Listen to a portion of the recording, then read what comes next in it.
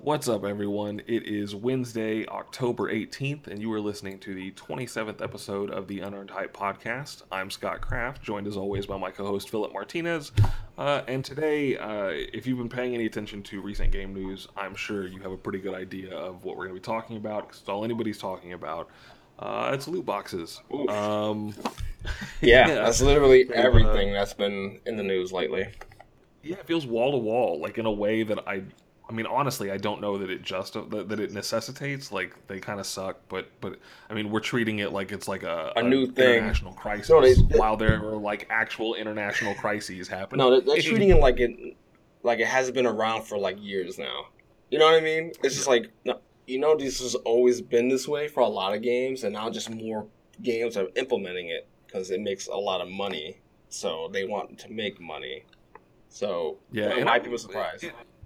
so let's I guess we could start from the like kind of the top Yeah. about what I mean, obviously everyone's familiar with like what loot crates are. It's at least the way we're talking about them now, or the version that everyone's upset about, is like the microtransaction idea. It's spend X amount of dollars and either buy an in-game currency that is used for chests, or just get the chests outright. Usually you get a handful of bonus chests if you're willing to buy them in bundles. And we see it in everything from stuff like shooters and things like, I guess, Star Wars Battlefront 2 is going to have them, and Well, people are really upset Overwatch about has that. them obviously.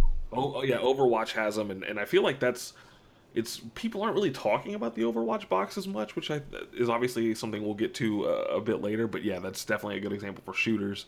They've been around for a long time in like League of Legends and Dota. They were Injustice 2 big. has them now. Yeah, fighting games are starting to have them for like cosmetics. I think WWE, the new Yeah. WWE game, has them too. And I just finished reviewing Shadow of War for the site, and they are obviously in there. That's been a big topic of conversation with Shadow of Mordor fans. I think that's what Um, kicked everything off, isn't it? yeah, I feel like that's kind of what definitely like kind of lit the fire. Yeah, and then as Because people realize like, oh, and it's everywhere. Like they're in this game and they're in this game, and people just kind of like exploded. I think it was not necessarily loot crates and loot boxes, but like NBA 2K18 was like the microtransactions. That's like the biggest thing from every review I've read was like, From NBA 2K18 yeah, is that the it's the microtransactions made micro. career mode like Yeah, unplayable. so it wasn't necessarily like loot crates and loot boxes. It was just like microtransactions.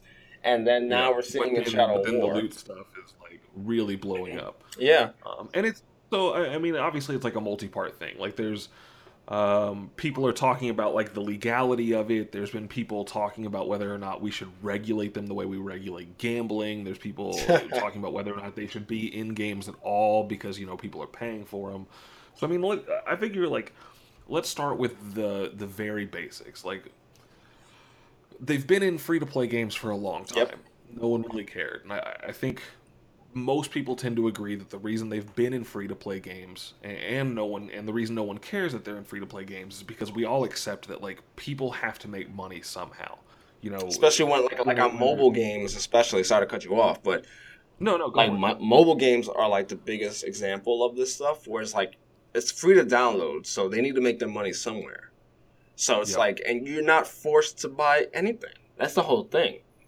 It's when people start feeling like they're forced to buy gear or what have you, is Yep. when it gets into a problem. So mobile games has had Well, this model I for a think long even time. past that, I feel like the reason why, I mean, yes, there's definitely the issue where people feel like, in Shadow of War, the thing that a lot of people are taking issue with is that there's two levels of treasure chests. There's silver chests, which are bought using the base in-game currency called Mirian, which is it could be dollars, it could be just the That's currency. the It's the one currency. that you get for killing dudes, and so you come by it pretty heavily. Like I had like thousands and thousands of unused Mirian when I finished the game.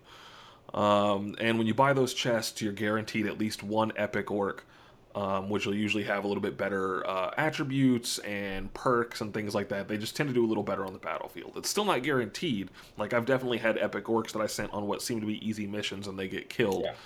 Um, but on average, they tend to be a little better.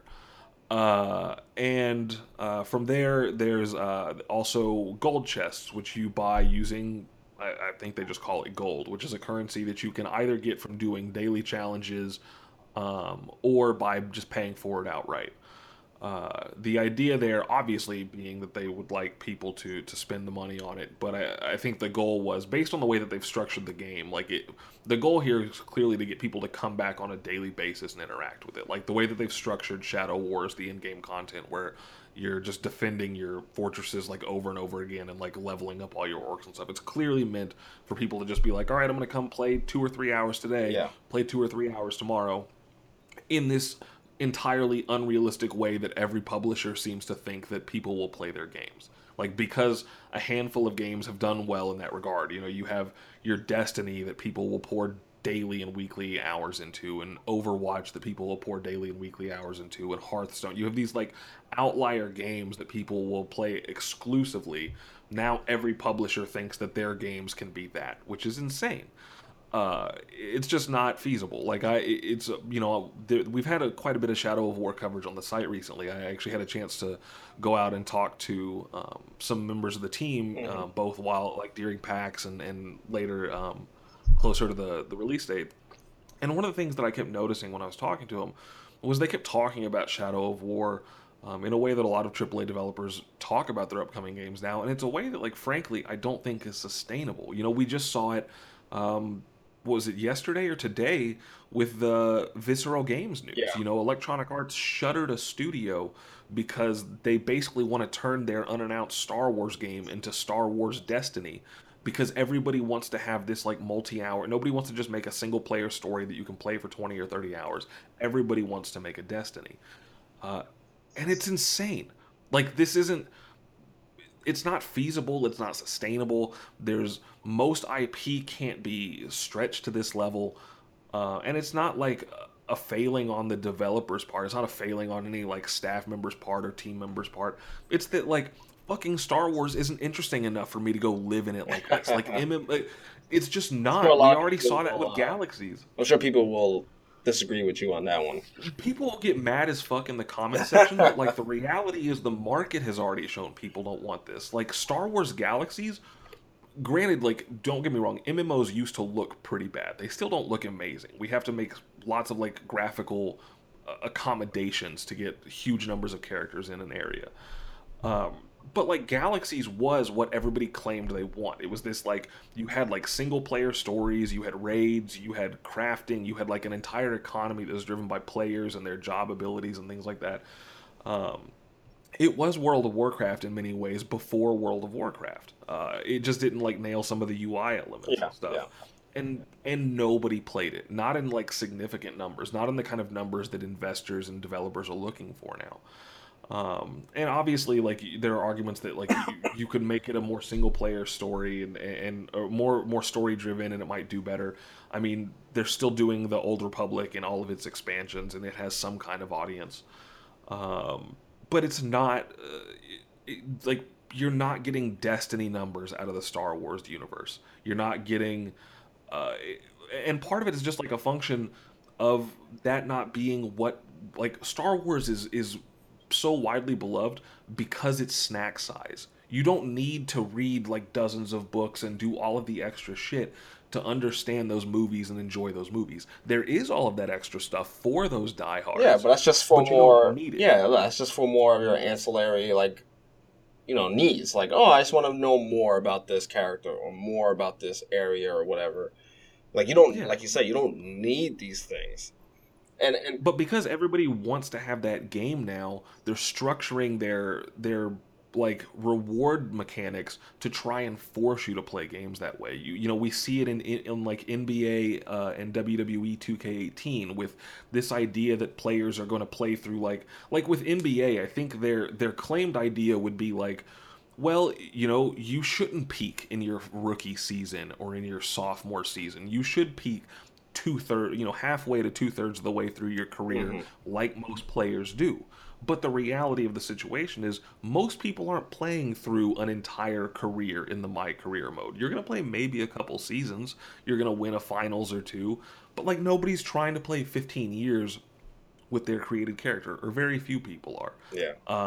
But they will use that as an excuse to be like, well, we have this thing, and also now we will sell you the way to expedite your path through there. And it's a shitty thing to do because, like, the reality is no one was going to play through it the way that they've designed it on the base level. And I think at the end of the day, that's what people are taking an issue with. Like, what they're saying is we're mad at loot boxes. What people are actually angry about is that loot boxes have become an excuse to design games in a way that isn't like consumer friendly, Well, and it's certainly not realistic. the thing is, like, the outrage with like Shadow of War and like supposedly Battlefront and things like that are that, and I feel like, and this is how I feel, and I feel like these are how other people are feeling, other games are feeling, is just that they are being forced. Like, you can't win if you're free to play, sort of thing. Where it's just like in Overwatch and like Injustice, where everything is cosmetic. Loot boxes are cosmetic in Overwatch. Costumes don't give you extra abilities. Nothing like that. It's the same game no matter what. It's all about cosmetic.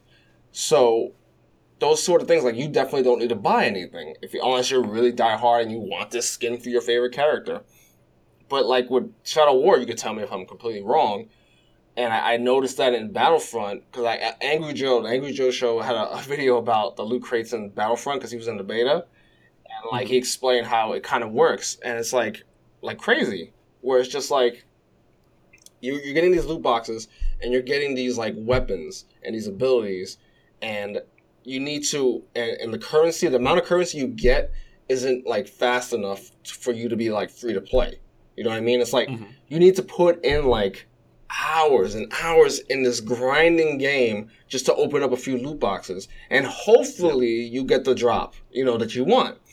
Now, the crazy part about Battlefront was that, okay, say this gun, there's like 3 levels of this gun or this ability, and it's like you need to get 1. You can't just drop the 3rd level in a loot box, you know what I mean? You have to get the 1, and you have to use money to upgrade it to 2, and use money and whatever resources to upgrade it to 3. And like the amount of grinding you have to do if you don't want to pay for it is astounding. That's the whole point.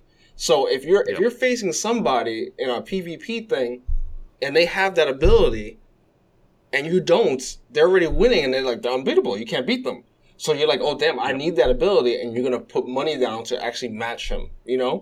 So that's the problem. That's why I feel people have the problem with those cosmetic loot boxes. It's fine. It's like, okay, you don't have to do it. You don't have to do anything. But in certain games, they're kind of forcing you to.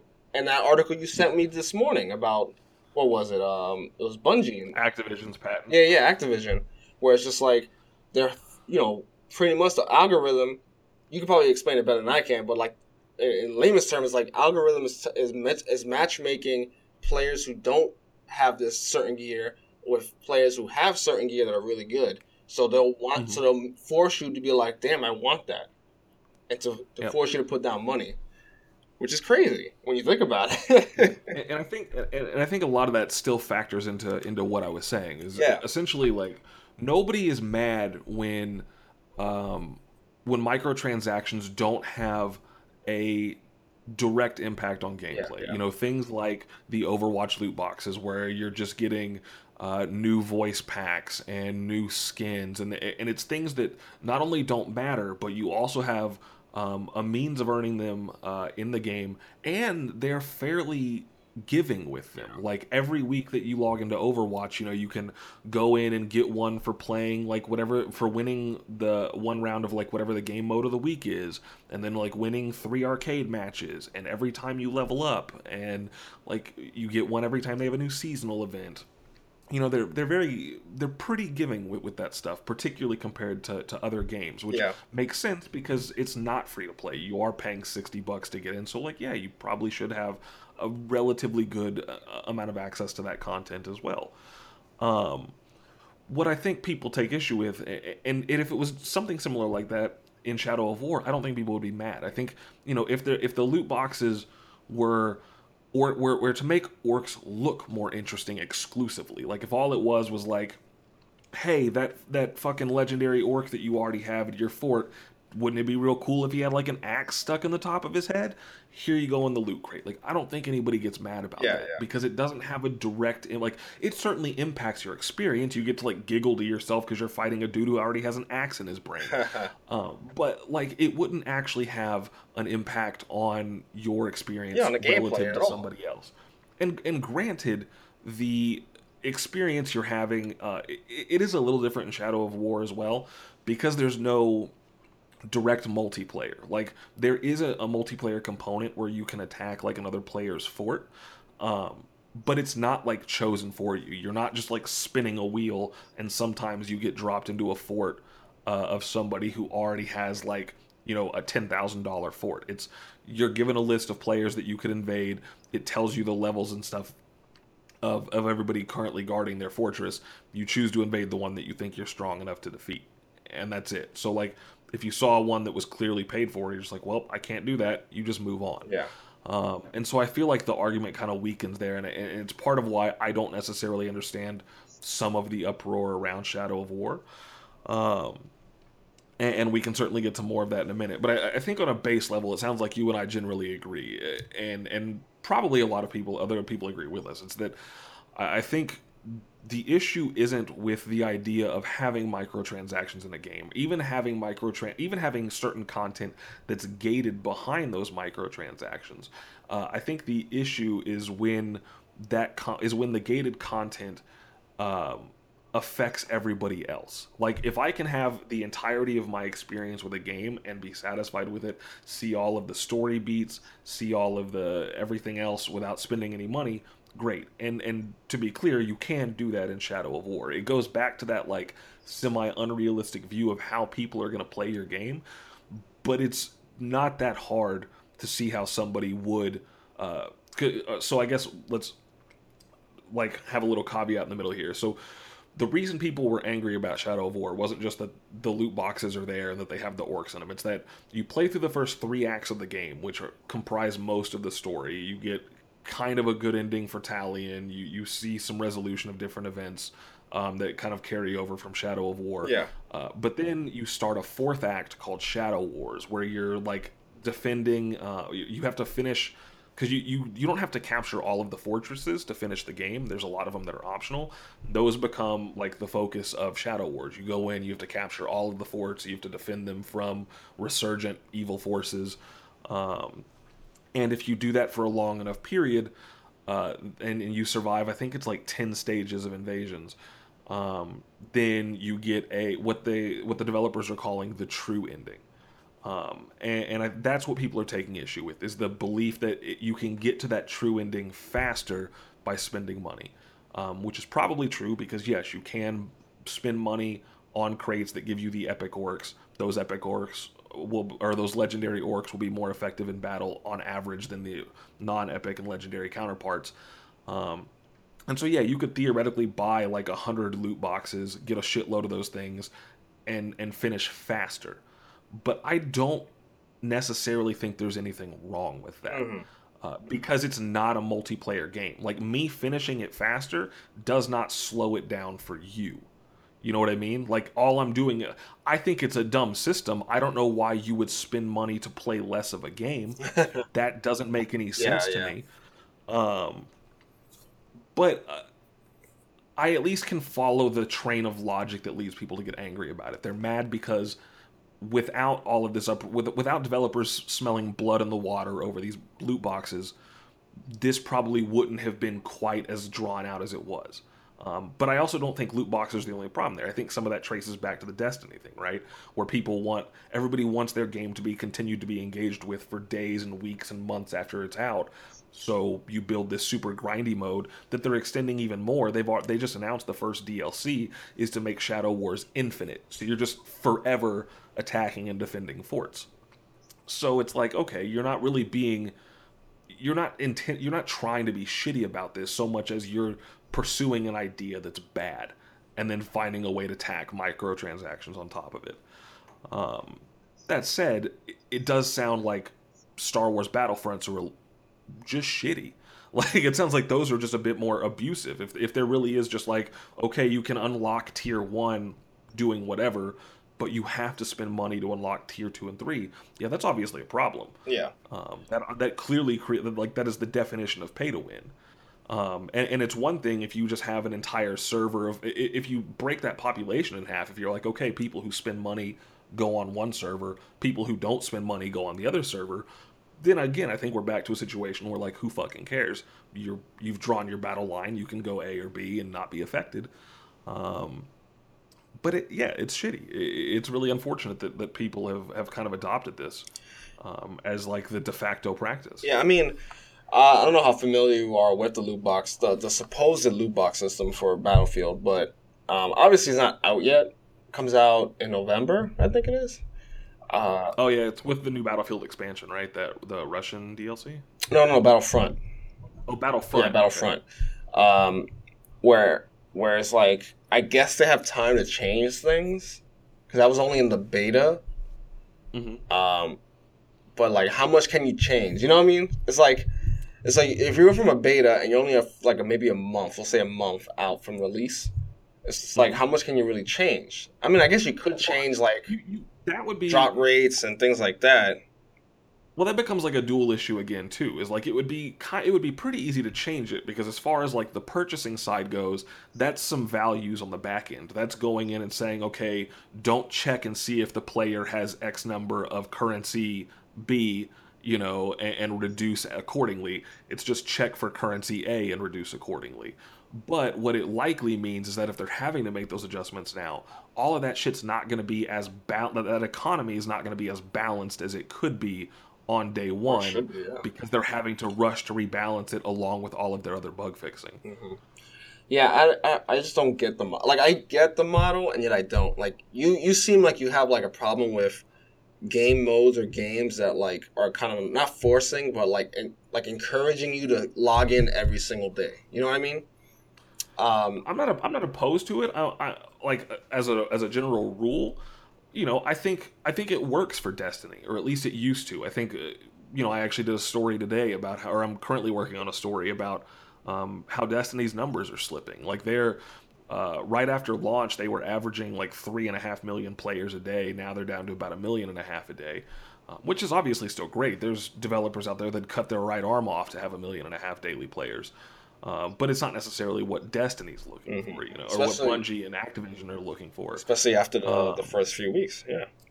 Yeah, but my issue is that I don't think that every property, like, if we really sit down and are realistic and have realistic conversations with ourselves, I don't think most properties can be that. Because they just don't, it doesn't adapt to that. They don't necessarily fit that structure. Yeah. Shooters by their nature are very repetitive and tend to kind of like, you're kind of like losing yourself in it. And so you can extrapolate that with a lot of things. You're not going to necessarily be able to do that with a story-driven game. Like, Destiny's barely story-driven as is, and they already can't keep up with the story demands. If you were to truly say, like, we're going to make a story-driven Destiny, you would never stay caught up to the demands of your audience, and they would just roast you within a month. Yeah. And so I think that's the problem. I think people just need to identify, like, fucking NBA 2K18 doesn't need to be Destiny. Like, let me play NBA games the way that everybody has always played NBA games. You binge that shit for the month leading up to the start of the season, and then you never have time to play it during the season because basketball's actually on every day. And then you play during the off season when you need your fix. Like, that's how we all play it, right? Same with like Madden, same with most sports games. Like, don't try and turn those into Destiny. Just let those be what they are and, do what EA did and have BioWare go make something that actually fits that model. Like, if you want to build to that, create something for that model. Don't just try and adapt the entire industry to be, hey, we're going to spend 1,000 hours on every game now. Because that's not sustainable. And it's just going to lead to more people not buying as many games because they know to expect this kind of shit. Yeah, I agree. Definitely, like, not everything needs to have that kind of model of, like, login bonuses and weekly missions and things like that. Like, Uncharted doesn't need that. Like, Nintendo games don't need that, really. Like, there's things that don't really necessitate those things. And, like, I don't know. I guess it's odd because if you just go back to what we said in the beginning, where, like, this has been, like, the model for a while now. And for some reason, it's becoming, like, bubbling to the surface. It's like, what's wrong with you guys? Like, this is how it's always been. Like, maybe because I Yeah. play a lot of mobile games or whatever, and that's how it's always been. So it's just like, what are you guys talking about? Like, you have the choice. You know, I'm like, there's a choice to pay and not to pay. You don't have to. And you read Reddit and all the comments and online blogs, like, they're forcing us to do this. They're forcing us to do that. Like, no one's forcing you to do anything. Like, you Well, don't have to. like people are starting to blur the lines and Yeah. really, or I shouldn't say people. Certain developers and publishers are starting to blur the lines in very weird ways. You know, one of the things that a lot of people took issue with was there's an item called a Bright Ingram in Destiny 2. It's not, and it's like so Ingrams are essentially Destiny's version of loot boxes. You can have like rare, legendary, and exotic ones drop off of normal enemies, and they'll decrypt into a variety of correspondingly rare equipment. Bright Ingrams are a new item in Destiny 2 that you can get one of two ways. You start to accrue them in lieu of new experience levels once you hit the level cap on a character. Yeah. And you can. It's not super hard to grind them out. You're probably not going to get more than one or two a session. Like I spent hours and hours and hours doing the raid when it came out, and I don't think I ever earned more than like 1 Ingram per play session. But then you can also go in and buy them in bundles. And the ones that you earn in game just by playing drop items that are like at your current light level. The ones that you buy all come out at 10, and you have to like infuse an item into them to raise them up, which is not as much of a barrier as like Bungie would want you to believe it is. And the reason people take issue with that stuff is because, like, while Destiny, most people think of Destiny as just being this cooperative shooter, there is a PvP component. And the idea, you know, a lot of PvP players took issue with the fact that, like, you could just go buy these Ingrams that are dropping exotic gear that you could then just put on your character and hop in and fight other players. And like, yes, it does require a certain amount of playtime because you have to get another drop of any kind of a similar weapon or of the same weapon class to like make it more powerful. But if you're already at the level cap of Destiny, there's a good chance that like coming by an extra assault rifle to make your new assault rifle extra powerful probably isn't going to be that hard. Yeah. And I think that's where it starts to get shitty. And as you start seeing those lines blurred more and more, I think people are understandably looking at this and being like, well, we can't trust capitalists not to take advantage of this. Like, I'm not going to sit here and turn this podcast into like, you know, decrying the evils of capitalism for you know, an hour or whatever. But I think most people can generally agree that when a company finds a means of making money, they don't tend to like shy away from it. They go full force into it. And we're seeing that, you know, in the form of that patent that you mentioned earlier. It came out, I think, yesterday. Yeah, I think it was yesterday. Well, it was. I don't know if the news broke yesterday or it broke today, but as of October 17th, Activision has been granted a patent for matchmaking software that would place you in games based on your recent microtransaction history. You know, there's obviously a lot of things that could mean. Two of the examples that they gave in the patent were that they could identify marquee players for a game. So like, let's use, you know, Call of Duty as an easy example, since it's like the next big Activision shooter coming out. I should stop to clarify. This system won't be in World War II. Sledgehammer Games, I guess, actually came out and said that today. We've got a thing in our news ticker about that, a link down on the channel for a story on the site about that. But, you know, let's say they wanted to use it in a Call of Duty. They identify, you know, they go find like last year's Call of Duty champions and go, all right, well, we know that these 5 or 6 guys always use like these cosmetics that, you know, that they're because like professional players tend to use that in most sports. They will use whatever cosmetics they like in the games. I don't know why. I don't know if it's just to like freshen up the visuals if they get them free. Like I don't know how that works in any of those things. Mm-hmm. I know in Dota sometimes they're getting them because they're like partnered. Like sometimes players will have an item designed for them to use in tournament play that then gets added to a loot crate. So I would assume that's why they have them in that scenario. But so, you know, say your favorite player has like a really cool new sniper rifle that's in a loot crate, and they know that based on your previous microtransaction history, that you tend to buy new gear that that guy wears. in games. They'll put you in a game with him so you see him using it and you're like, oh man, it's so cool when that guy uses that sniper rifle. I want to be a cool guy like that guy. And then go buy the gun and try and use it. But then taking that one step further, they also say that they could use the system to say, oh, Phil just bought a new gun. Phil bought a new assault rifle in our store. That assault rifle would be really effective in this match that's going on right now where most of the people don't have guns that are good against assault rifles. And they put you in that game to increase your what you perceive to be the effectiveness of the gun because you just had a really great match right after buying it. And now theoretically you're more susceptible to buy more guns. That's fucking gross. That's crazy. Like, that's crazy to even. That's crazy how you can first like. That's crazy how they could come up with that. Like just to have like the psychology of human beings. Just like, well, if I'm facing Scott, and they know that I bought a bunch of weapons and he hasn't, so they're gonna put us together. So to kind of give you the impression that to beat me, you need to buy the stuff that I just bought. Yep. That's just nuts. That's crazy. Yeah. Yeah, it's a level that like it's the kind of thing that when you see it, you look at it, you're just like, well, fuck, like I'm not spending any money on any loot boxes anymore unless they're cosmetic. Yeah. Like if this is what if spending money, because I will freely admit, I occasionally spend money on some of these games. It's mostly on free to play stuff. Like I've spent probably a few $100s on Dota at this point, buying like loot boxes and compendiums and levels for my digital guidebook because I'm a fucking sucker. But I at least don't feel that bad about it because like Dota's free and I've spent 1,300 hours playing it. Like I'll spend $200 on anything that'll give me 1,300 hours of entertainment, probably. Like that's a good ratio. Yeah, if you divide it up, you're like spending what, $1 every. It's not even $1 an hour. Yeah, exactly. It's like $1 every like 50 hours, something like that. But when you have something that you're already spending money on, like, and case in point, Overwatch, like we didn't have to spend, at least I didn't have to spend money on my copy of Overwatch. I got sent a review unit. Mm-hmm. But even if I had spent the $60 on Overwatch, I wouldn't feel bad buying loot boxes for that on occasion because A, I've spent a ton of time playing it, like far more than I spend on most $60 games.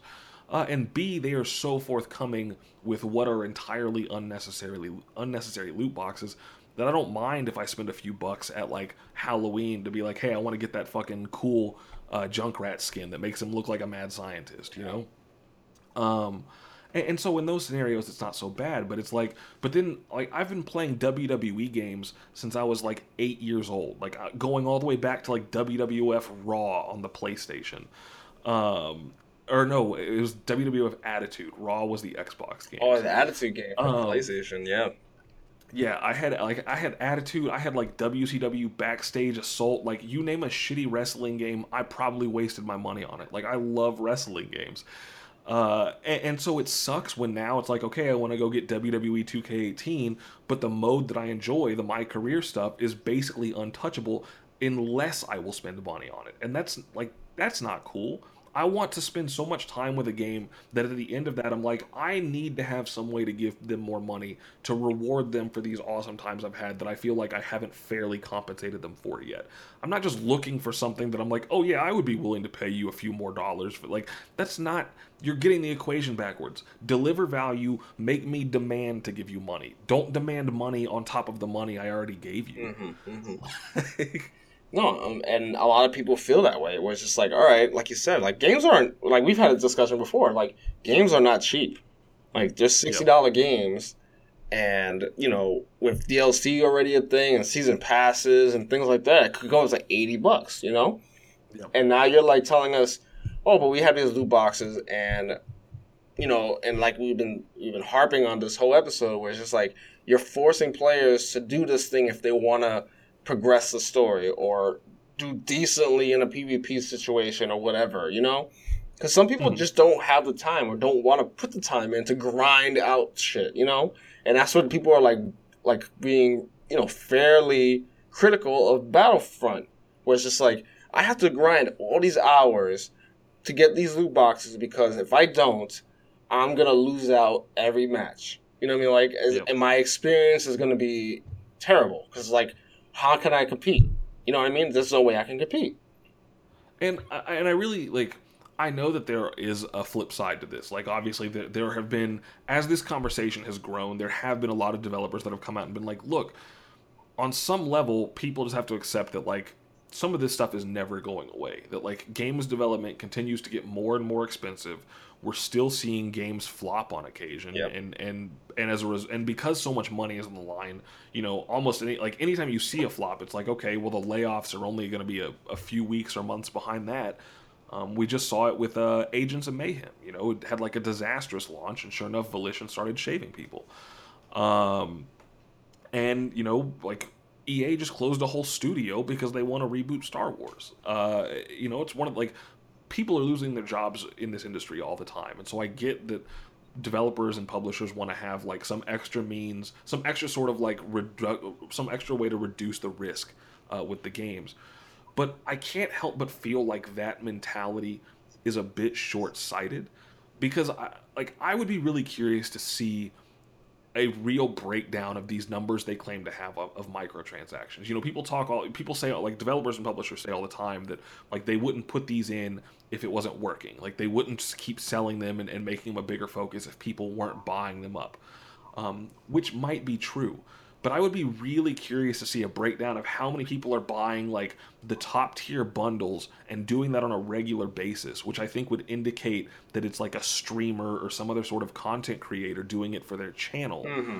versus like John Q. Public, who you need to like the game because they're the ones buying lots of copies. Like, how many is the average consumer buying? If people are really going in and buying one or two or three, and everybody's doing it, and that's how you're stacking this money, then yeah, I guess we all just got to like shut up and accept that these aren't going anywhere.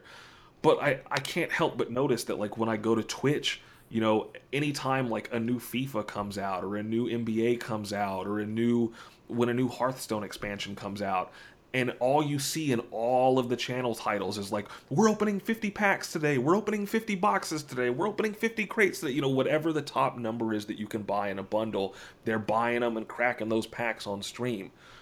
So how much of that is actually turning into further sales? You know what I mean? Like how much long term are you making enough money off of a streamer buying your bundles like that to offset all of the people who are angry because they don't have the kind of money to do that, and you're worsening their experience? Mm-hmm. It all goes back to like, you talk with your wallets. You know what I mean? Like Yep. if you don't like it, don't buy the game. If you don't like it, don't do microtransactions. Don't give people the time. They're like, look, I'm opening up all these packs. Like no, don't kind of accept those sort of things. I know it's hard to not accept those things, but it's like they always say that. It's like if you want something to succeed, you spend your money on it. If you don't want it Mm-hmm. to succeed, you go away from it. You boycott whatever or whatever you want to do. So clearly microtransactions, loot crates have not deterred money going into these developers and these studios. So Yeah. why would they stop? They could deal with the bad press, if you want to say bad press. They'll deal Yep. with it if they're making their money. I'm like, they don't Yep. care about this. Again, it's a business. They're trying to make money. They should try to make money so we can have more games. That's the whole Yep. point. That's the cycle of this whole thing. But if you're, hopefully these are like with Battlefront. I think Battlefront will be. It's hard to say with Battlefront because Shadow War is already out. But Yep. Battlefront when it comes out and when we finally get to see how their loot crate system works and like probabilities and things like that, then we'll see what the backlash will be because it would be EA to like really fuck that up. You know what I mean? It would be EA. Well, and I would be really curious. I'm sure there's a little bit of typing hitting my camera or hitting the mic right now. Like, for all of the talk about how no one's gonna buy Shadow of War and you mean Shadow of microtransactions and all that stuff, I think it's worth noting that when the game launched last week, within a couple of hours, it was number 11 on Steam's most played. And right now, according to Steam Spy, 415,000 people own a copy of Shadow of War, On and Steam. that's just the Steam copies. Yep. That's not PS4. That's not Xbox One. Like for all the people that are angry, it sounds like they probably broke at least 1 million on the first week. Because if this many people bought it on PC, I would bet a lot more bought it on PS4 and Xbox One. I Yes. could be wrong about that, No, you. but There's I no would way. bet that those numbers are even higher there. Yep. Um, and nobody's canceling 1 million on week one franchise right now. I don't think. I mean, I could be actually. I say that Square Enix did say that like the several million copies that Tomb Raider did a few years back was less than they wanted, which was an insane notion at the time. But I mean, it seems like Shadow of War probably has legs. It outsold uh, South Park significantly. Like right Yeah. now, 70,000 people own South Park. On Seventy Steam. thousand own The Evil Within too. This is all on Steam, right? Yeah, this is all on Okay. Steam.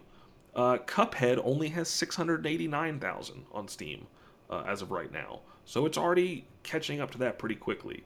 Um, I'm sure it cost quite a bit more money to make Shadow of War than it cost to make Cuphead, Mm-hmm. uh, but it sounds like their numbers are probably going to go farther too. Um, it's just one of those That's things where like, and I think some of that reflects the actual nature of the stuff. I think once people saw how microtransactions were actually used in Shadow War, it was like, oh, it's really not that bad.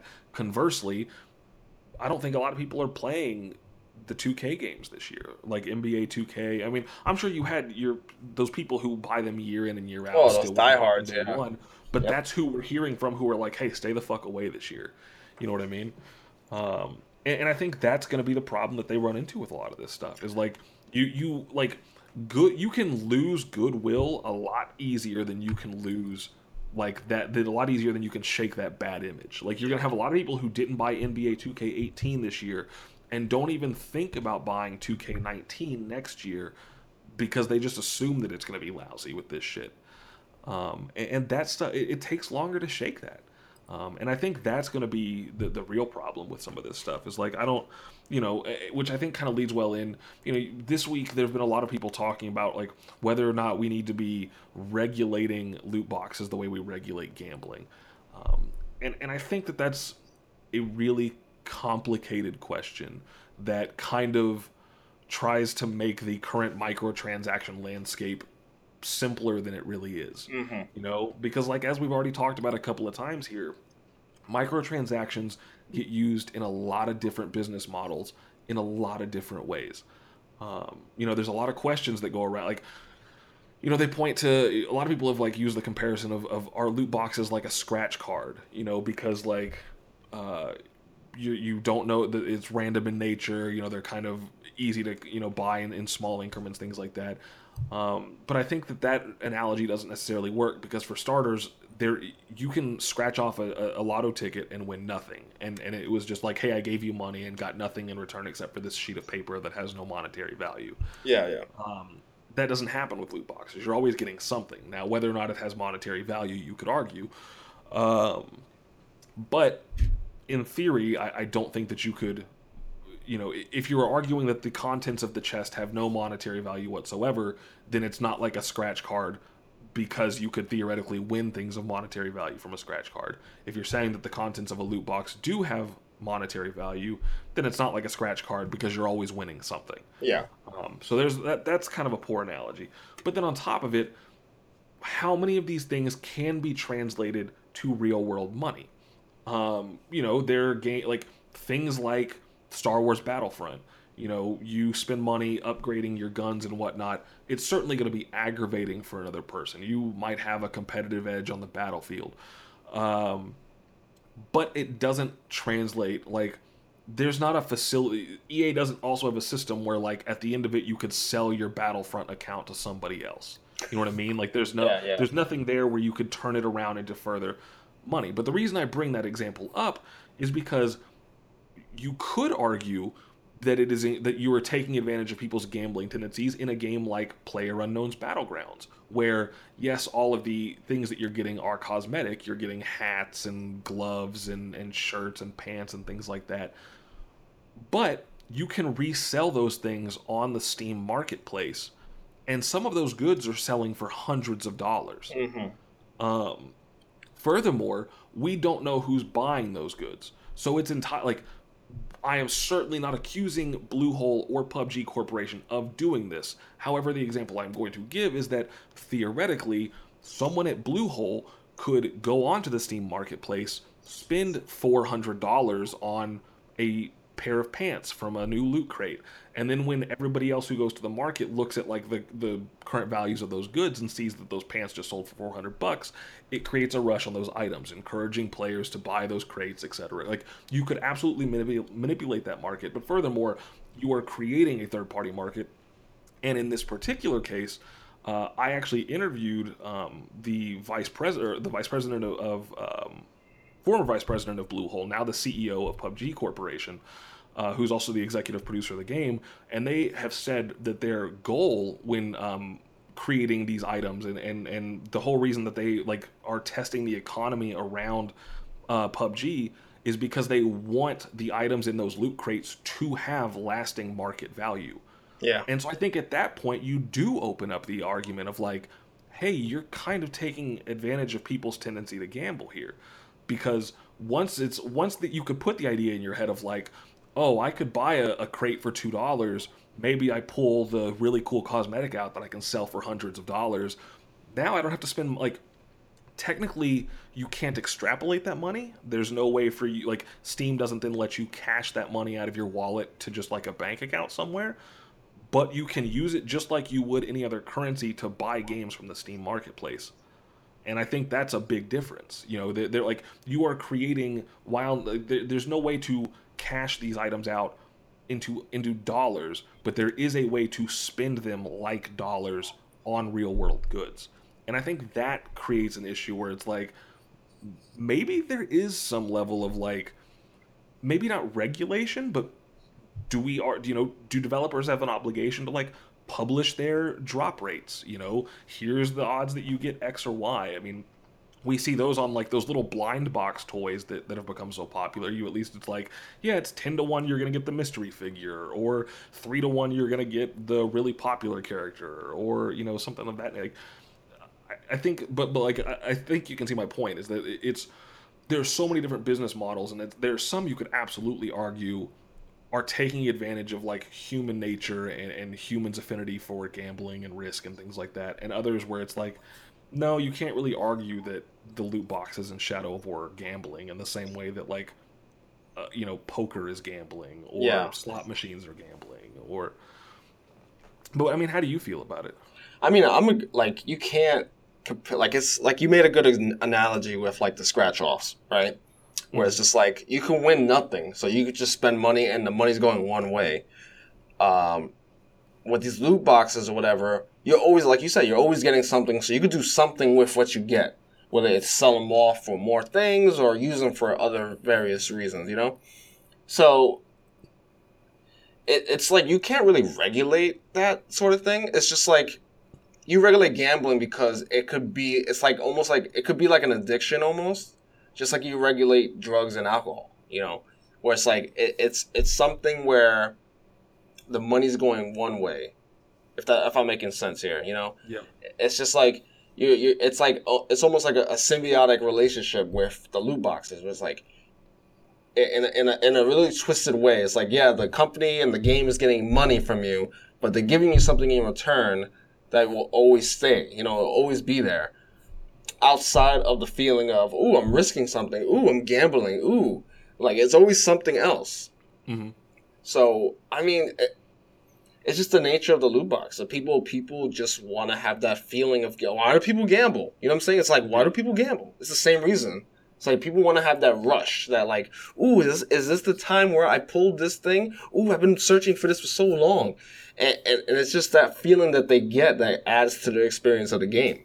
Mm-hmm. And the companies, you know, good on them for trying to make money off of it, because why not? The states are making money off of lotto, and, you know, why can't they make money off of it to give us some joy, you know?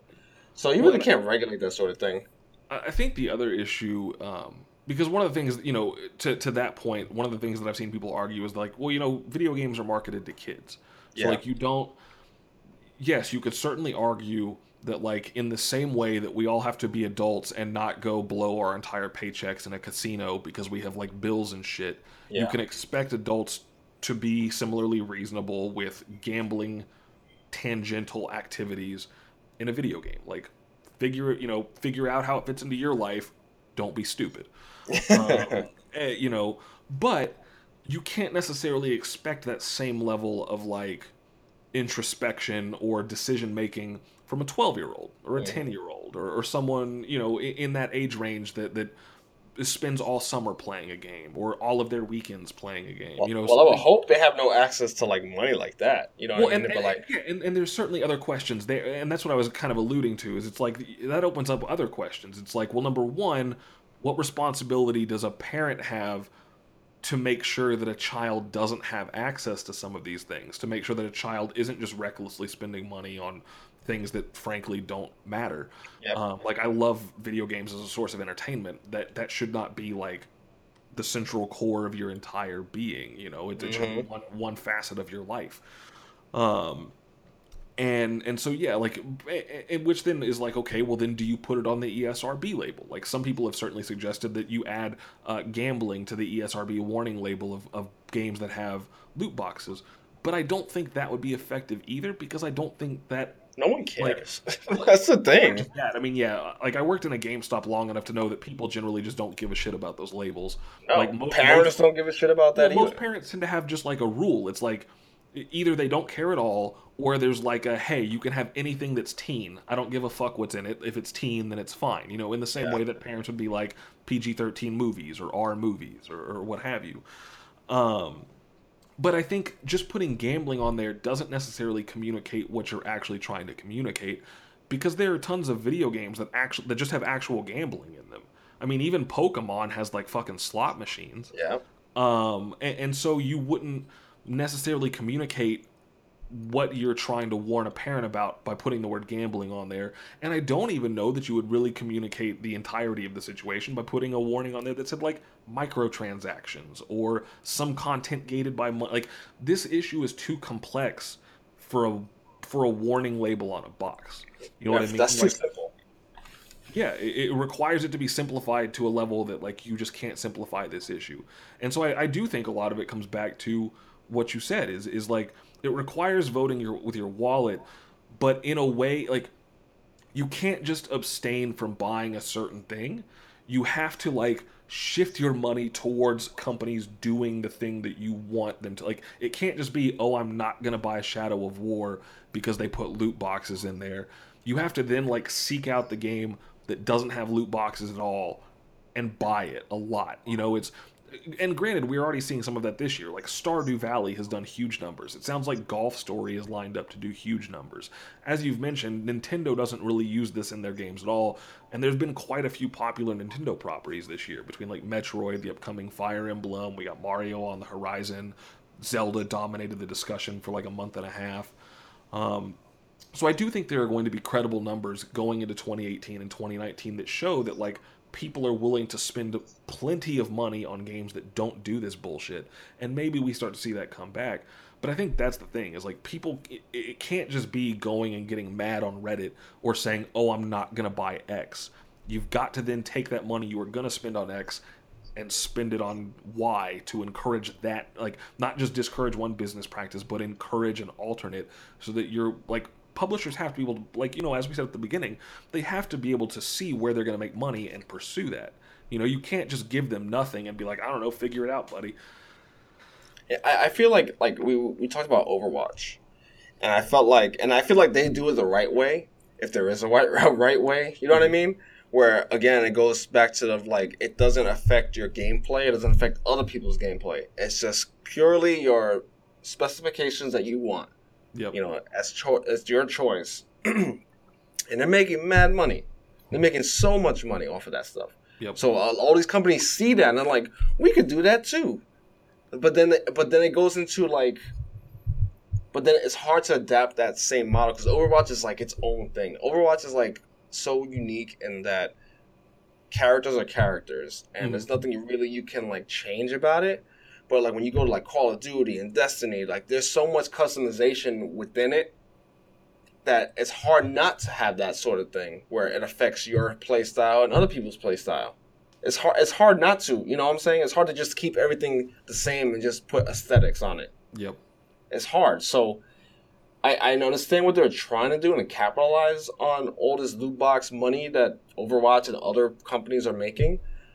But like they need to figure out a better way to do it. I don't know if it's like you said, like I think Madden does a good job of it, where they have its own separate game mode for that. Yeah, same with 2K with like the ultimate teams and Yeah. my team and all that shit. Yeah, it's like you don't have to play that at all. Like I could literally just go through my franchise mode or play people online, and nothing affects anything. But if you want to unpack some card packs, and buy some of those, you can. And you want to do that sort of thing, you can. But that's its own sort of thing. That's its own game mode that doesn't affect everybody. You know what I mean? Yep. So I don't know if that's the model that they need to use, where it's just like, okay, everyone's separate, just stay separate, or not. I don't know. I don't know what the answer is, but it's something like I feel like they're trying things to see what they can get away with, almost. See, like, and okay, can we get away with this? And I think that's the thing that a lot of people are taking issue with right now. Is it's not that like, because there is certainly there's an argument I've seen put forth that is like, if I spent the retail price of your game on your game, I should have access to the entirety of your game. I've seen that argument put forth a lot. I personally think that argument is bullshit. Yeah. I don't. I mean, for a variety of reasons. Like, I don't think most people see 90%. Well, that's probably not. There's at least 30 to 40% of every game that most people don't see. Whether it's the collectibles that you didn't round up, or some remote corner of the map you didn't feel like traveling to, or some optional boss you didn't pursue, a quest chain, whatever. There's always this stuff in there that we're already not seeing because it just didn't fit into our particular path through the game. That doesn't mean it doesn't need to exist, but the way that like the way businesses work is when you're looking at, you get all of your data after a game has been made, and you see, okay, we sold X number of copies, and X number of people finished like these trophies, which are tied to these tasks, or they did these quests, and you're trying to figure out what to do more of. When you see that there's like large swaths of shit that just nobody touched, it's like, well, we just cut all that, right? Like, we're spending money that doesn't need to be spent. We could repurpose it elsewhere. But some people are going to get mad when that shit gets cut. And they're gonna get, they're gonna be up in arms, and they're gonna say like, oh, you're just trying to monetize everything and yada yada yada. And it's like, no, we're trying to repurpose our resources to make a bigger, better experience for like the community at large, which they can only do based on like stats and numbers. Yeah. And so you look at that and it's like, okay, I understand that if I'm going to get like an experience that I feel is tailored to me, where I get to have the exact look that I want, and I get to see only the quests that I want to do, and I get to be leveled up at the exact rate that I want, me personally, I'm probably going to have to spend a little money on that, because studios don't have time to tune an entire game for me, the individual. They have to tune it for as broad of an audience as they can, and then be like, look, yeah, if you want to get this particular thing, we went in and took time to make these. We balanced the game and then figured out, okay, we could do this booster that would allow you, like, even with things like experience boosters, there is a certain level of work that goes into it to figure out how it's going to fit into the game, how the economy is going to work, etc., etc. And whether or not you agree with some of that work, or whether or not you agree with whether it needs to be done, it did occur for those products to come to life. And so I recognize that it's like, all right, if I'm going to have some aspect of the game tailored to me, that requires extra work. That requires extra compensation. So I'm willing to spend a little money on things that that change it in a way that like is molding it to fit my needs, as long as it's a single player thing. Like, you can't then be like, okay, well, now we're going to try and let people warp it to fit their needs. Everyone else be damned. Like, that's where it breaks down, I think. I don't have a problem with selling experience boosters for a single player RPG. I don't have problems with people being able to buy something like the Kickstart for NBA or WWE, where you could be like, I'm LeBron James out the gate. Fine, whatever. If that's the experience you want, I want one that like follows the progression of a player. Just maybe make that progression not quite so abusive. Like, by the end of, I went back recently and started playing NBA 2K17, just using the same, character I was using last year. And one of the things that I remembered is it's like I finished a whole season. I'm still not top tier. And at this point, the progression has slowed to a level that like I'm not going to hit like LeBron James stats with my player, probably even in his second or third, maybe his third season. But that feels fair. Like it allowed me to do it. It allowed you to progress in a way that gave you a sense of progression. That you see like a player evolving as they're like as they work through a season, as they work through their life, and that makes sense. And if somebody else didn't want that at all, well, then I think my career wasn't the mode for them.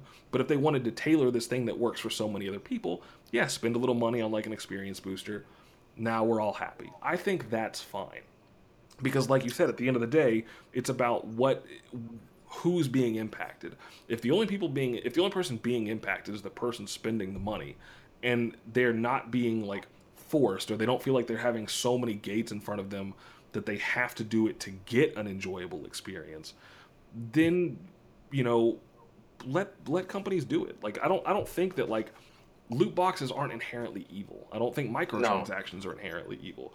I think the problem is when like increasing those numbers becomes the central focus of your design team that you get into like problem territory. Yeah, it's like you said. Like we go back to the Activision patent. It's like you're actively trying to get the money. You know what I mean? Yeah. Like instead of having it come naturally. Overwatch has done it so. We keep going back to Overwatch, but that model is so natural. You know what I mean? They Yep. spent so much time making these skins and making them look good and doing all that stuff. Yeah, it takes more money to do that. So go ahead and spend more money to get it. You know what I mean? So like, yeah, go right ahead. And no one's experience has changed. It's only yours because it's like, oh, I got this skin for my favorite character, and it's like you forcing people or like not forcing, but kind of like it's forcing, but like in an underhanded way, where it's just like I'm manipulating your feelings, I'm manipulating your thoughts. You know what I mean? It's so creepy and ugh. Yeah. Like it just puts a bad taste in my mouth. Where it's just like, well, what are you trying to do? You're trying to manipulate the game. You're trying to manipulate your audience to be like, I'm going to shell this amount of money so I can compete with everybody else because I'm not going to enjoy my time. And that's not the point of the game. The point of the game is for everyone to enjoy it in their own way. Yep. But now you're forcing it for everyone to be on that level of people who pay to win. And that's not fair. Yeah. Now, I don't know. It's just it's just the thought of that just cracks me up. And like I said, like I feel like people like Shadow War and Battlefront and anything down the line, they're gonna try different things to try to capitalize on this loot box system.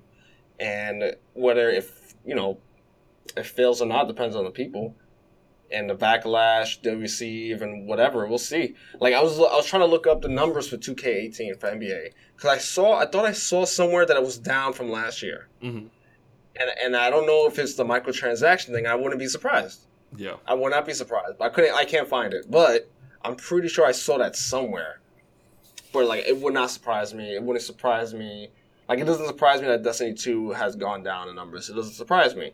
Yep. Let's see how Shadow War in a week or two, what the numbers are. Yep. Yeah, it's a weird thing, you know. It's one of those where like I think the biggest problem, the thing that's been most frustrating through all of this discussion is that like nobody wants to really explore like how complex it is. Like you know, Yeah. I not to like pat us on the back. I like to think we've done a decent job here. You know, talking about like all it's like okay, well you know you dive into this issue and here's the two or three other things that fork from it, and if you dive into this issue, here's the two other things that fork from it. And I feel like there hasn't been a lot of that in the discussion. There's been a lot of people who are just like, well, I'm mad because I don't get to see everything, and it's like, well, if you go look at the fucking trophy numbers for damn near every video game or the achievement numbers or whatever it's called on your favorite platform, most people don't see everything. Like Yep. staggeringly small number of people see everything. And yes, do I think that like you should be if you spent money on a game, should you have like a rewarding narrative arc if it's a story game or a fun sports game to play if it's a sport like yes, you should absolutely feel like you spent your money wisely. But this idea that like because you spent $60, you're entitled to everything ever associated with a thing, that's insane. Like, Yeah. yeah, if you want to say that like it's shitty that these days we have microtransaction power-ups instead of cheat codes, like I'm 100% with you. I think it's really stupid that I can't just like punch an invincibility cheat code into anything besides Fallout or fucking Grand Theft Auto anymore. I think that's shitty. But this idea that like companies are evil because they want to sell you more maps for people who are still playing a game 6 months after it came out, like, oh, let those motherfuckers have a new environment to look at. Like, this shit's probably Yeah. looking old at that point. And again, like people think like DLC and things like that are free. You know what I mean? Yeah. It's like no, these are not free. Those cost money to make. 'Cause a lot of the time, they were made after the process of the game was done. So like, okay, we're doing this for you guys. We're adding an extra character. We're adding extra this. We're adding extra this. It's like that takes money and time. Yep. So yes, they are going to charge you for it. And for you to think that no, I should have everything, it just cracks me up. It's just like no. Yeah, No, it's no, just no. people just need to be a little more like specific when they talk about this stuff. Like it can't just be Yeah. like, "Oh, you're mad about loot boxes? Well, this other game had loot boxes too." And it's like, "Okay, but are their business models the same? Are the things they're dropping the same? Do they have value outside of like there's so many other things you have to ask about when you just say like loot boxes. Like it's become such a vastly different thing in different, circles and different games and different like businesses that you can't keep talking about it like loot box describes a specific. The only thing at this point that loot box generally describes is like an interesting opening animation because everybody has like a card pack or a box or some shit that like explodes and shit goes everywhere and like they're clearly trying to make it like a visually rewarding experience in the same way that like a slot machine is visually stimulating. But it like that's where the similarities kind of die off at this point. And everything forks so much that it's like people just got to have a more specific conversation. And yeah, if we're gonna get to a point where we say, okay, games that have loot boxes that then tie into the marketplace of Steam are gambling, but something like the card packs in Madden don't. Like we have to navigate that stuff more specifically, and maybe it means coming up with multiple terms. Maybe it becomes like games that have gambling versus games that have in-game purchases, or I don't. I'm not the words guy. I'm not. There's a reason why I'm a journalist and not in marketing. Because if I could give you a word, that describes it immediately, like we could be getting paid way more money to do marketing. Yeah. um, I know what you're saying. Like, there should be different terms for different different strategies. We have to be more loot specific when boxes. we discuss these things because they're complex subjects, and every time that you try and talk about it as if it's not, like it holds the discussion back. It keeps us from making progress on the issue. Yeah, because you're like generalizing everything. Yeah. You're lumping everyone together, and it's like, no, that's not fair. Like, you can't lump Overwatch with the Battlefront. Like, there's two different things. To give another analogy, it kind of does. It does the same thing that like my biggest internet pet peeve of late does. Like you always see people talking about like media portrayals of things, and they'll be like how the media portrays X and how the media portrays Y, but they'll pull headlines from like two different outlets. Sometimes outlets that are on like radically different ends of the spectrum, and it's like, well, that's not an accurate comparison. If you pulled two New York Times headlines that were like A and B, great, let's talk about it. But like you can't be like, well, here's how the New York Post talked about it, and here's how the New York Times talked about it. Well, yeah, they're different outlets appealing to different audiences about different subjects. They have different philosophies. Yeah. They have different lot of things. Exactly, and I feel like we're doing the same thing with loot boxes. Like we've got to find a way to talk about it in more specific terms because that's how we're going to actually have progress on this issue. As long as everything is just lumped in together, corporations are still just going to look at it as like, well, we don't do that thing those guys are complaining about, so fuck it. Yeah. It's interesting. What else is coming out that's going to have loot boxes soon? I mean, there's Star Wars has them. Shadow War just came out and has them. Call of Duty won't, right? Call of Duty, I think, does loot boxes, but they're not paid. I don't. No, they're actually, I think, paid now, too. But it's all, like, cosmetic shit. It's, like, gun skins and, soldier skins and... So, like, Assassin's Creed is not going to have anything like that. What else is coming out?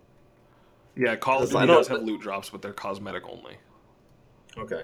So, like, games like Assassin's Creed is not going to have it. What else? There's, like, Wolfenstein probably won't have it. No, probably not. You know what I mean? Like, there's going to be games that are not going to have it. There are going to be games coming down the line that may have it. But like the fact that they're in WWE 2K18 was kind of shocking for me. It's like, I mean, it's funny because like when I brought up Injustice 2, like in the beginning of this episode, where it was kind of shocking, but it kind of made sense at the same time. Where it was just kind of stuff. Yeah, the gear system. It was like, yeah, and it was cosmetic, and there's like abilities you could get that could like power you up a bit. So, but it wasn't. It was only. I don't. You could tell me if I'm wrong in the comments. Mm-hmm. Where I don't think you didn't have to pay like actual money for them. Like it was all strictly in-game currency stuff, and they were very generous with the amount of boxes you would get. Mm-hmm. Like there were like daily missions or weekly missions. It was really easy to get loot boxes in that game. So if you really wanted to play the game, that's one of the great things about the game. It made me want to keep playing that game every single day because I was like, I want to get more loot boxes. I want to do this weekly mission. I want to do this. I want to do that. But it was mostly cosmetic stuff.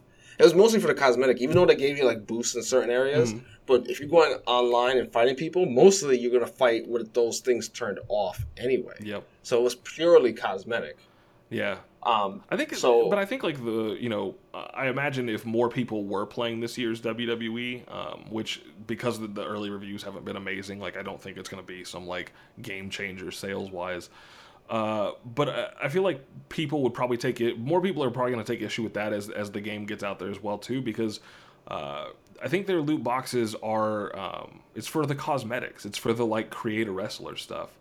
And okay, because I was gonna ask, like, I have not really been kept up with 2K18, so yeah, and that's I that's didn't know kind if of they actually shitty did because anything. like technically it doesn't impact anything. You know, you could just be wearing regular trunks and win a match, but like create a wrestler has been one of the driving things for that series for a long time. People like making themselves in those games or making weird creations. People like creating like wrestlers that haven't even that weren't included in the game or from other federations and sharing them online and stuff. Like that's always been a driving like factor for that. And so to now have a lot of those cosmetics tied behind the loot system is like, well, that kind of sucks. And I think I mean, sorry to just cut you off, but I don't know if I agree with that. Okay. Like, it doesn't really bother me because it's like, again, it doesn't affect your gameplay. Yeah. Again, it's like, oh, I really, it's smart on their part to make you keep coming back because I don't know what's actually in them. I have to really look that up. Like if it's just like create a character stuff and like entrance stuff, like I'm unlocking the Undertaker's entrance or whatever it is. That's cool. Yeah. Like, oh man, I really want to work for that. I really want to grind for that stuff. But if it's like something that impacts your gameplay, then we're getting into murky territory. But I don't think I have a big problem with people wanting to grind those things out. Like you like we're going back to I should get everything when I pay my $60. Like no, like here, go work for it. You know what I'm saying? Here, go put the time in and do some weekly missions or do some things to actually get the things that you want. Like I don't have a problem with that. Yeah, that's fair. That's fair. I mean, yeah. But I understand what you're saying, but like I don't know if I necessarily agree. Like if that's all it was, like I have no idea what the loot boxes in WWE From what I is this year. understand, that's all they are for that. Is just like creating. And that's all stuff. right. And yeah, I mean Yeah. it's certainly not the most abusive thing out there. And yeah, like I think in my case I would rather like you kind of hinted at what I would rather see as the incarnation for that. Like if they were going to do that route of like tying some of the creator wrestler stuff to the loot boxes, I think it should have been like just the roster. Like, okay, you want to make your dude have like Stone Cold Steve Austin's vest? You got to get that shit out of a loot box. You want to do the Undertaker's roll his eyeballs up entrance thing? Got to get that shit out of a loot box. But if I just want to go in and make my like shitty ass Spider-Man fucking offshoot that like everybody goes and makes in these, like it honestly it's a little weird for WWE to monetize your ability to make a shitty offshoot Spider-Man when like they shouldn't be making money off of Spider-Man. You know what I mean? Yeah. I mean, I don't know. Like I've never like played it yet, so I don't know what's available from the start and what you need to get. So who knows? Yeah. I don't know.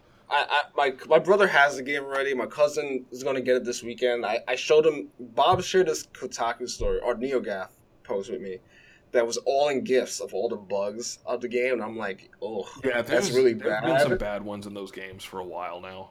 But no, this one is really bad. and like the I reviews, saw I keep one seeing where a them guy. trickling I saw in. one where John Cena got like stuck on a couch, like his ankle is like stuck on a Oh couch. And he looks yeah. like a zombie trying to like claw away from it or whatever. My favorite GIF was somehow there's a bug where you're in your My Career mode and you're your character, and he won the title. He won the WWE Championship, but he also won the Money in the Bank at the same time.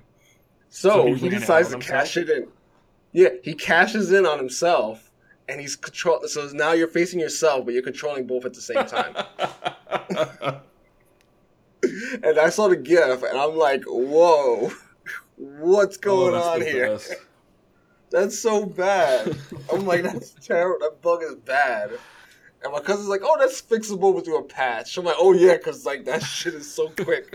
Why couldn't they have done that from the start?" Right? Like, holy shit! Like, really? Yeah, that's pretty bad. So he's like, "Oh, come over. I'll convince you to go buy it for yourself." I'm like, "Yo, I ain't buying shit until they fix everything because that's bad. I got enough to play." Yeah, yeah, but that's so. I mean, Yeah. at the end of the day, I feel like loot boxes are kind of one of those things that there's definitely a vocal minority. There are people who are happy to run on Reddit and yell and scream and kick. And uh, I would bet if we went and looked at if there was some way to get like demographic data for all those people, I would at least I like to tell myself that all the ones yelling about like I deserve to have everything are probably just like little kids.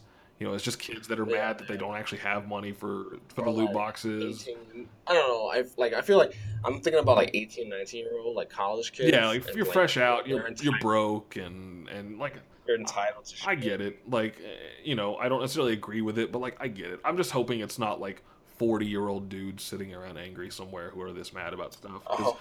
Or they were like, or they like, I paid $40 for my Super Nintendo cartridge, Super Mario Brothers, and I had everything in that game that I needed. yeah, Why do I need to pay more for more? It's like, because you're getting more. yeah, because the I number don't of know people who this. made Super Mario couldn't finish like some of the main features in big games now. That's like because it's a totally different generation. I don't know. Yeah, I don't know.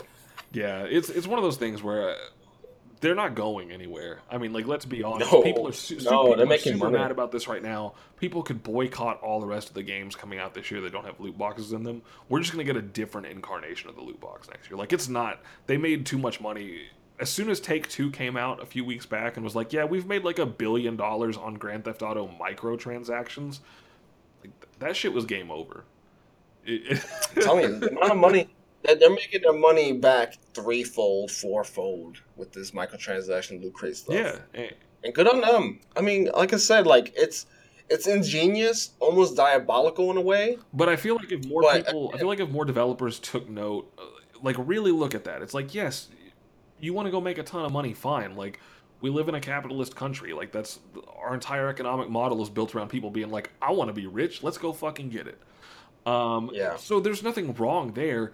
It's that, like, you have to do the work with it too. It can't just be like, how do we adapt what we have right now to just make it more expensive for people?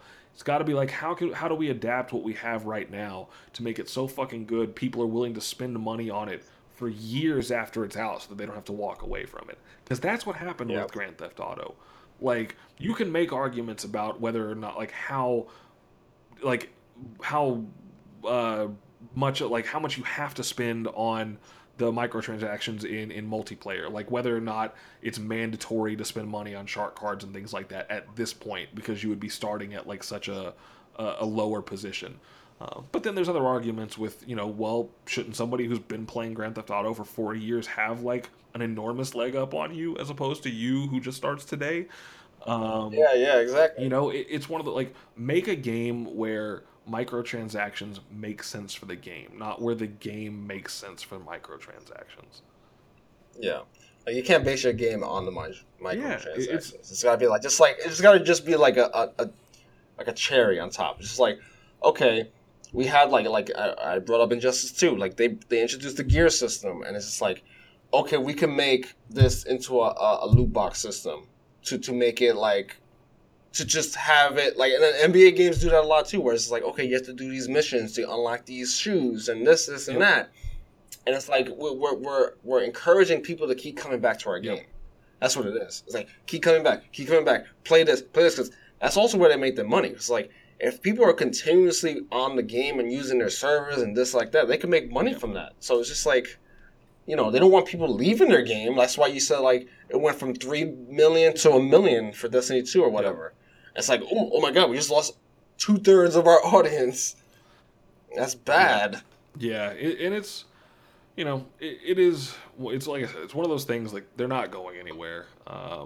Well, all we can really hope for at this point is that, like, publishers realize that, you can hold this data for as long as you want. In this case, the Star Wars thing didn't really, like, the Star Wars stuff isn't bubbling up until, a week before it comes out? I think it's out it's either next week or 2 weeks. It's, I think it may be in early November. I think it's in November. Yeah, so it's a couple of weeks out. The stuff with Shadow of War didn't bubble up till a couple of weeks before it came out. But, like, people are going to find out eventually. You can hide it for 99% of your dev cycle. As soon as, absolute best case scenario for the publisher, when the game comes out on launch day, people are going to figure out real quick that you have this stuff in there. They're gonna find out earlier than that. If they, especially like, that's where you think. Where you think Star Wars came from? Like, come on, beta. It's like people were like, "Oh crap, what the hell is this?" If you did like the Bethesda route and you held it until launch day, and not even reviewers get it until launch day, then on launch day people are still gonna find out, and then they're not gonna trust you going forward. Like, you have to do it in a way that's defensible, because you're gonna have to defend it at some point. Yeah, like you can, like you said, you can't hide it. Like NBA, I think the reviewers were the ones that were like, "What the fuck is this?" Yep. I think it was the reviewers, like, because they had no beta, I'm pretty sure. So it was just the copies they were giving to reviewers and like YouTubers or whoever. Yeah. Like, they're the ones that are like, what's going on here? And that became a thing. And then when the reviews came out, it was like, yep, that's a big problem. I think at the end of the day, that would be the thing that I would say to developers. Is like, if you're going to implement this stuff in your game, you need to have a defense that goes further than we wanted to make money. There's nothing wrong with wanting to make money. You're running a business. You have employees you have to pay. You have your own ambitions in life. I understand you have to make money. That can't be the only reason you're putting it in there. There has to be some sort of justification. Hey, look, we already made the base game. Now these loot boxes are extra, and it costs money to pay the artists who are making the content for them. That's why we pay Blizzard. Hey, we're putting these maps out, but they cost money because it costs money to pay the level designers who design them, and yada, yada, yada. That's why people pay for Counter-Strike and shit like that. Like, you have to just be honest and make it defensible. Don't be shitty. Like, there's so much money in this industry, and people have clearly shown a willingness to throw their money at great content. Just make good shit. Don't make shady business practices. Just make good shit. Yeah, because it will come out. What they always say, all the things come to the light eventually. Yeah. So it's just like, you're gonna do some shady shit. Like, it's gonna come to the light. Someone's gonna be like, "What? This is a little fishy right here. Yep. What's going on here?" And we're starting to see that with the Shadow War and the NBAs and watch. I bet Activision's sales numbers are gonna be real fucking weird for 6 months to a year. Like, yeah, sure, people are going to go buy Call of Duty, but I wouldn't be surprised if fewer people bought Call of Duty.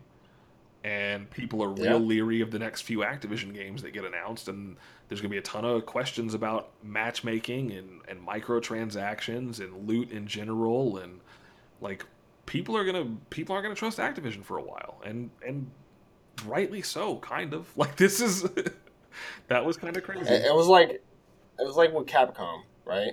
When they took out Street Fighter V, and it was an incomplete game, and then, like, they're trying to get back in good graces by, like, unlocking all these characters, and they have, like, 15, like, DLC characters, or however how many they have now since they released the damn game.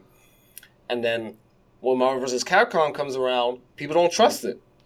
Because they're like, well, Street Fighter V was a shit show. Why should I trust Marvel? Because it doesn't look good, doesn't do this, and, like, oh, my favorite characters are in the game, so they lost a lot of people. Yep. The game is a good game, but I'm telling you, I don't know the numbers, but I'm telling you, they probably didn't do as much as they hoped. Because that's why they were, like, telling us during the review process, like, hey, by the way, we're having DLC characters, because they knew. They knew it was a big deal. The roster sucked. You know what I'm saying? They knew. But whatever. But yeah, so I mean, I think we can both agree our advice for developers is don't be shitty. Uh, and Yeah. if you're a I feel like that's for consumer who hates everybody in this life. stuff, like go give your money to people who have business practices that you support. Yeah, Not just that games you you like, can. but actual business practices you support. Because that's the only way this shit's gonna change. Yeah. But with Yeah. that, I guess that's kind of the end of this one. Loot boxes were all we really had planned for the show, and we ended up going over an hour anyway. So uh, Yeah, a lot to talk yeah, about. yeah. I mean, like we said, it's a complex topic. As always, though, guys, you know, if I feel like this might be one of those that is definitely prime for some corrections from somebody. You know, if you guys have Probably. corrections, you know, you can always reach us unearned hype at Newsweek Group, s.craft at Newsweek Group, p.martinez at Newsweek Group. That's .com on all of those. I guess I should say that in this modern era of .everything extensions. You know, obviously we're on Twitter, we're on YouTube, we're on SoundCloud. There's a lot of ways you can reach us. Where all of our articles are still on Player One. If you've got comments, corrections, questions, extra insight that you can give on this, if you're a developer and want to give us some information on why this shit happens or why it's designed certain ways, we'd love to have that information. Hell, we'll love to have you on the show. Um, but yeah, you know, Yeah. we'd love to hear from you guys. And, you know, until then, we will talk to you next week, and we hope you have a great one. Later.